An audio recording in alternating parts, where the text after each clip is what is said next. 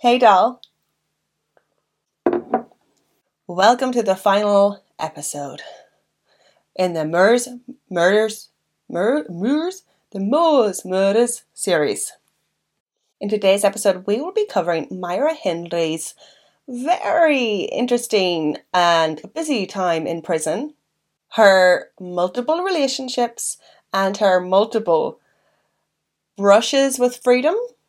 Like I said in the last episode, Ian Brady settled into an accepted prison life and routine, never appealing or apologising for what he did. But Myra was quite the opposite.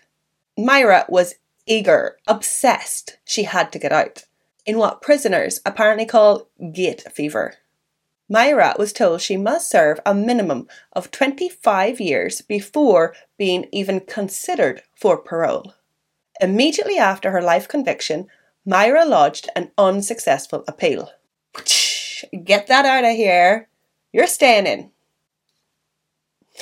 Ian and Myra continued their relationship for actually quite a few years.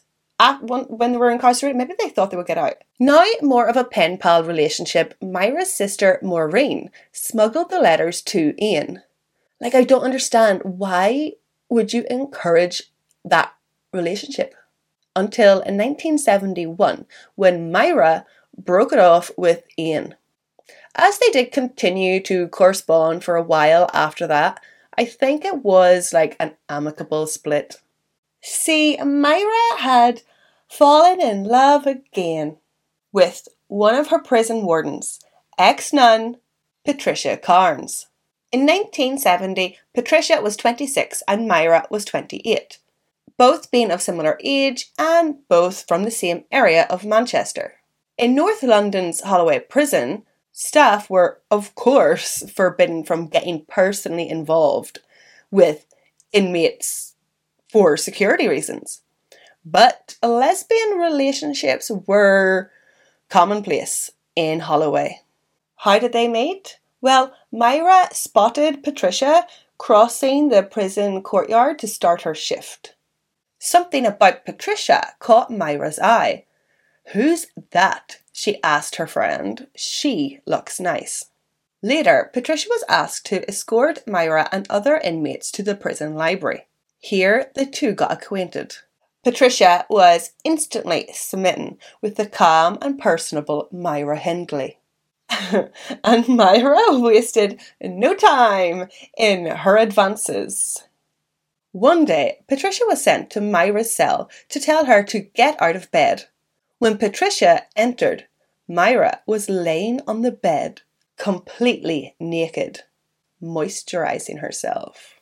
Myra stared into Patricia's eyes and continued to moisturise. Yuck. From then on, the two started passing notes and gifts through an illiterate Violet, a trusted inmate who walked about freely, cleaning and making cups of tea for officers.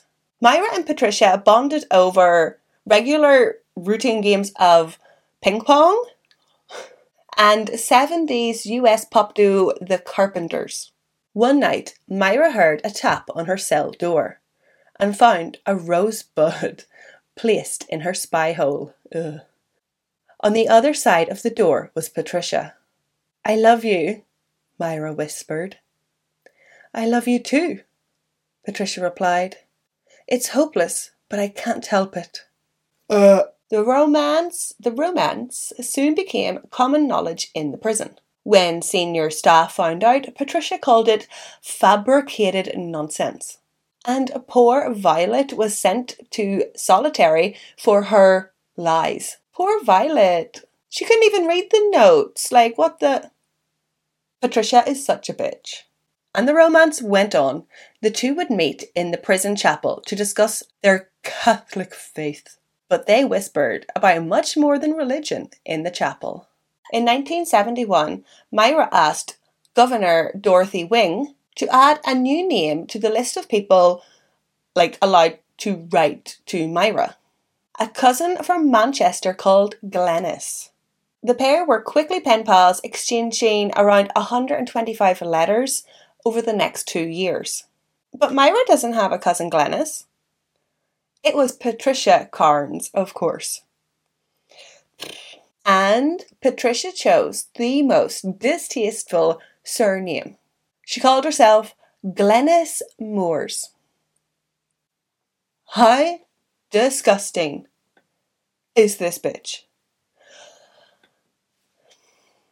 To make what Myra was sentenced there for into some kind of trivial, little wink joke. Over the next few years, Myra successfully petitioned to have her, Category A prisoner, a dangerous prisoner, reduced down to a Category B. She was now seen as less dangerous and a prisoner on the road of reform. The governor of the prison, Dorothy Wing, took notice of Myra's apparent hard work and rediscovery and redevotion of her Catholic faith. And apparently Myra spent time learning French and Dutch. Dorothy believed Myra had changed for the better. In 1972, Dorothy had an unofficial policy of slowly reintroducing her charges to the outside world when she felt they were ready. Dorothy told colleagues there is little likelihood that Myra is going to attempt to escape. Then took Myra for a walk on North London's Hampstead Heath, which I think is this park. I'm not too sure. Well, the press got wind of this unofficial excursion, and the shit hit the fan. Now, it doesn't seem like these unofficial walkabouts were approved by the government or judges, or I don't know who's in charge. I don't know who's in charge of that, but it doesn't sound like they were approved. Or maybe Dorothy does have the control, she's head of the prison, maybe she can just do that. But anyway, the walk caused such an uproar from the public, the media, and the victims' families spoke of the distaste that Dorothy was forced to resign. Despite ruining her career, Dorothy remained fond of Myra and defended her, saying that Myra was a changed woman. Oh, Dorothy, you're going to eat your words. When Myra was not granted parole, it became plainly obvious to her that she was never going to be released from prison. So, she persuaded girlfriend Patricia to break her out of jail. And the pair could run away into sunny Brazil, which is one of the few countries that would not automatically extradite them back to the UK. Patricia agreed, and she became excited. She said, we could go there and do some missionary work. Brazil's already a Catholic country. So anyway, it's like something from Prison Break. In September 1973, Patricia enlisted the help of another young inmate, Maxine Croft, who was serving time for forging £5 banknotes. Maxine had been recently transferred from another prison for attempting her own escape by jumping over the prison wall. Myra and Patricia thought that Maxine, with her past experiences and talent for forging £5 notes, she might be useful for the little plan that they had cooked up. Maxine was on board, and the three plotted their escape. There were talks on a rumoured secret back door, but it couldn't be found. Perhaps climbing through the chapel loft and onto the roof? But they would definitely be seen. Maxine joked they would have to jump the 18-foot perimeter wall. Several women had escaped over the 18-foot wall, but were almost always found at the bottom, writhing in agony, on the ground, having broken their bones in the jump. And oddly, this is what the three landed on. This is what they decided to do. The plan was, at 9 p.m, after the guards had done their rounds, Myra and Maxine would let themselves out of their cells, out through the dining hall, then the building, climb over the 18-foot wall and jump down into Patricia's arms, giving them plenty of time to drive to Heathrow Airport and catch a night flight to Brazil, all before the prisoners would be spotted missing. Maxine laughed at the whole idea, but Patricia and Myra were deadly serious. Myra was on the ball. First, Myra somehow managed to change her surname from Hindley to Spencer. Next, she needed a new fake passport. Patricia bought a new camera and smuggled it in for Maxine to take photos of Myra. Maxine took a whole roll of pictures, but the developed film came out blank. Smarty Pants had forgotten to take off the lens. Womp womp. The women waited a week, took off the lens, and took more pictures. And to wit to woo, Maya had herself a wee photo shoot with the rest of the roll. Apparently, she put on heavy makeup to hide her pasty prison skin. And Patricia was more than happy to keep these photos for herself. Gross. Gross. But apparently she did eventually sell these photos and the story to the papers. The next and trickiest step,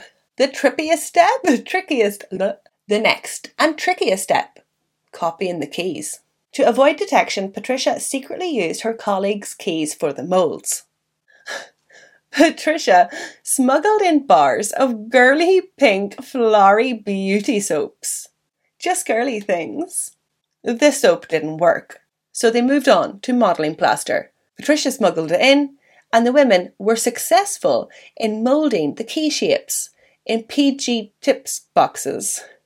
Maxine contacted her dodgy geezer scrap dealer friend to get him to make the metal moulds.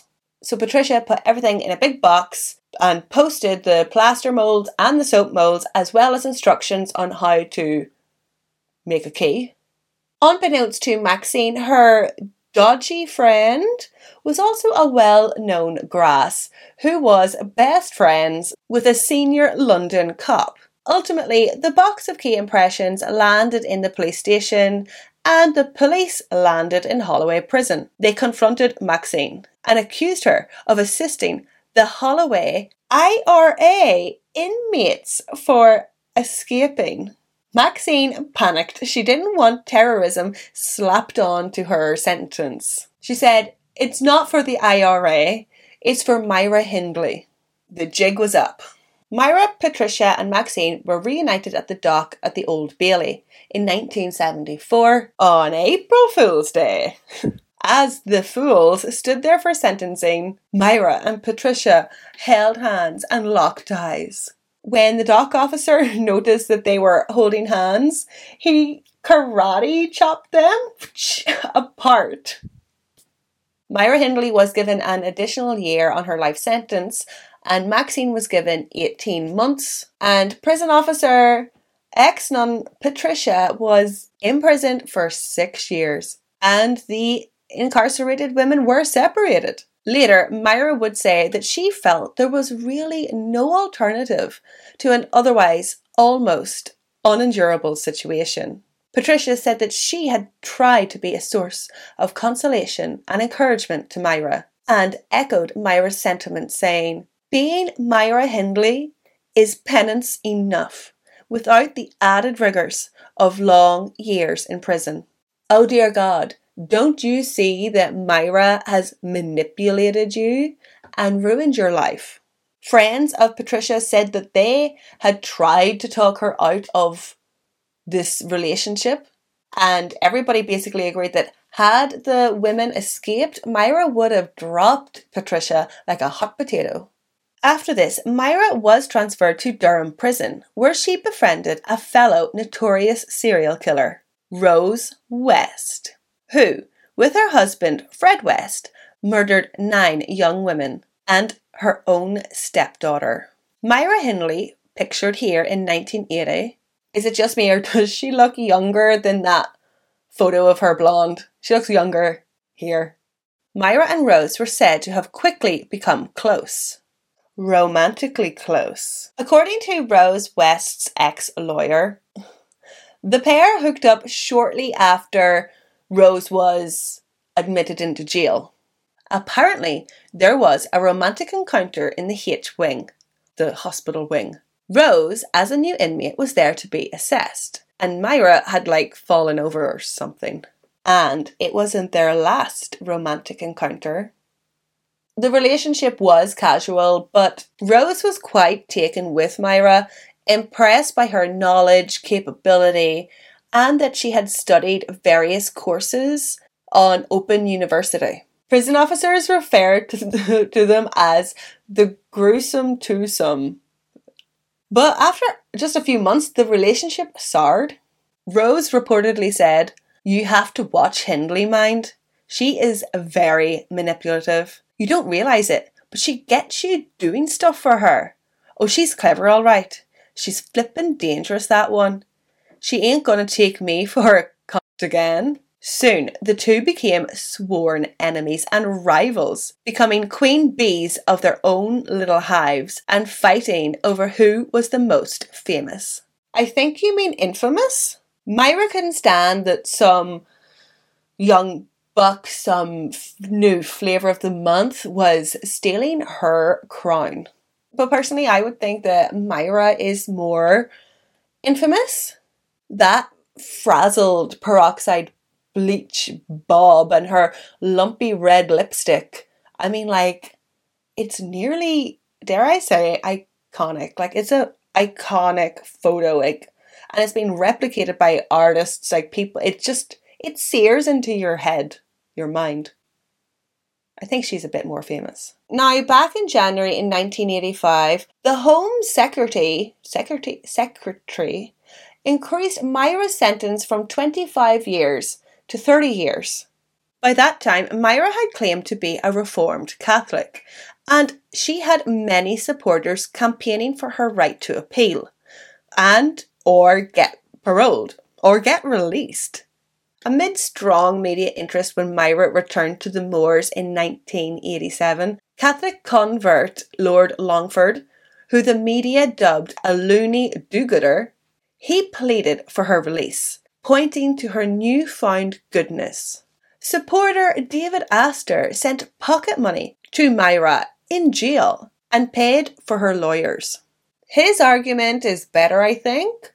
He argued that Myra Hindley's situation had changed from rightful punishment for heinous crimes to wrongful imprisonment by popular demand. David Astor said that only judges should decide on how long a person remains in prison, not politicians and not popular opinion, which of course is swayed by the media. And I have to say, I agree with this argument. However, for everyone campaigning for Myra's release, there was somebody else campaigning for her to remain in jail. Leslie Ann Downey's mother, Anne Downey, who remarried to West, was at the centre of a campaign to ensure Myra Hindley was never released from prison. She regularly gave television and newspaper interviews whenever Myra's release was rumoured. And in 1990, Anne and Winnie's campaigning worked. A different Home Secretary imposed a whole life tariff on Myra Hindley. These politicians just sort of keep topping each other, don't they? In 1996, the parole board recommended that Myra be moved to an open prison, which is when you live in a facility that's more free and open. You can come and go and have a job and friends and stuff. But there's a curfew type thing. Yeah, you get it, yeah. And quite surprisingly, Myra rejected the offer. I think probably because Myra knew that if she was in the public, she would be spotted and probably killed. She is one of the most hated women in England during this time. Maybe ever. In early 1998, Myra was moved to a medium security prison. While there, she was diagnosed with angina and hospitalised after suffering a brain aneurysm. Also, while there, weirdly enough, Myra made 3 separate appeals against her life tariff. claiming she was a reformed woman and no longer a danger to society. But each appeal was rejected. I don't understand why she wouldn't go for the open prison thing and then apply for parole. I don't understand. Am I missing something? Like literally in my research, like have I skipped something? Why would... Now, in 2002, something like quite big happened. I love like all this law stuff. Like I find it interesting. Maybe you'll think it's boring. Another life sentence prisoner challenged the Home Secretary's power to set prisoner minimum terms, arguing that this goes against the EU human rights. This was already the law in Scotland and Northern Ireland. And I think this is fair. Politicians shouldn't get to use criminals as a platform or like a puppet. I know these people are horrible people, but they're still people. The prisoners, I mean. Not the politicians. Well, maybe. Myra Hindley and hundreds of other prisoners whose sentences had been upped by politicians, their release was imminent. They could be released. Myra has already served her initial sentence of 25 years. At this point, in 2002, she is 60, so she's actually served about 36 years. So, plans by her supporters were like put into motion for her to be released and receive a new identity. Those who did not want Myra released scrambled to find something that could keep her in prison for longer. And I know what you're thinking, give her sentences for the murders of Pauline Reade and Keith Bennett. But according to the government lawyers, a decision made 15 years ago, around the time that Myra returned to the moors, meant that trying her again would be an abuse of process. It seemed they had nothing. There was nothing, no reason to keep Myra locked up in prison anymore. On the 25th of November 2002, the law lords agreed that judges, not politicians, should decide how long a criminal spends behind bars. The ruling came into law just 10 days after the death of Myra Hindley. On the 15th of November 2002, Myra Hindley, aged 60 and a chain smoker, died from bronchial pneumonia. At the funeral, the media stood behind steel barriers, but none of the Hindley relatives were among the 8 to 10 people who attended a short service at Cambridge crematorium. Myra did have some deathbed confession letters, but from what I read online, they're like total bullshit. Just her trying to exonerate herself again, and this video is long enough. More than 35 years after the murders, more than a whole generation has passed, and reportedly 20 local undertakers refused to handle her cremation. 4 months later, Myra's ashes were scattered by her ex-partner, Patricia Carnes. Patricia scattered the ashes less than 10 miles from Saddleworth Moor. What the hell, Patricia? What is that? Are you, like, you're the worst nun ever? What a dick. Apparently, the victims' families were not impressed with Patricia. Also, Patricia has changed her name. Her name's not Patricia anymore. And finally, we are finished the wild, crazy, bumpy, twisty road of Ian Brady and Myra Hindley, the Moors murders. The Moors murderers. Moors murders. Moors? What is your opinions of Myra Hindley? Do you think she was given more time than she deserved? I would love to know what other people think about this. Obviously, we don't like her, but it's like a philosophical argument, eh? And a big thank you to my Patreon supporters. Thank you, Renee, Stephanie, Emer, Justin, Vicky, Deborah, Jem, Toya, Laura, Jason and Terry, Sydney, Karen, Leanna, Sarah, Angelina, Lou Marie, Sarah G, Kirsty B, Francesca, Sean. If you want to become a Patreon and support the channel, there is now a £1 Patreon tier where you will have access to exclusive episodes not to be released for non-patrons, I guess. Yeah. Fuck Myra Hindley. Slan. My eye is twitching.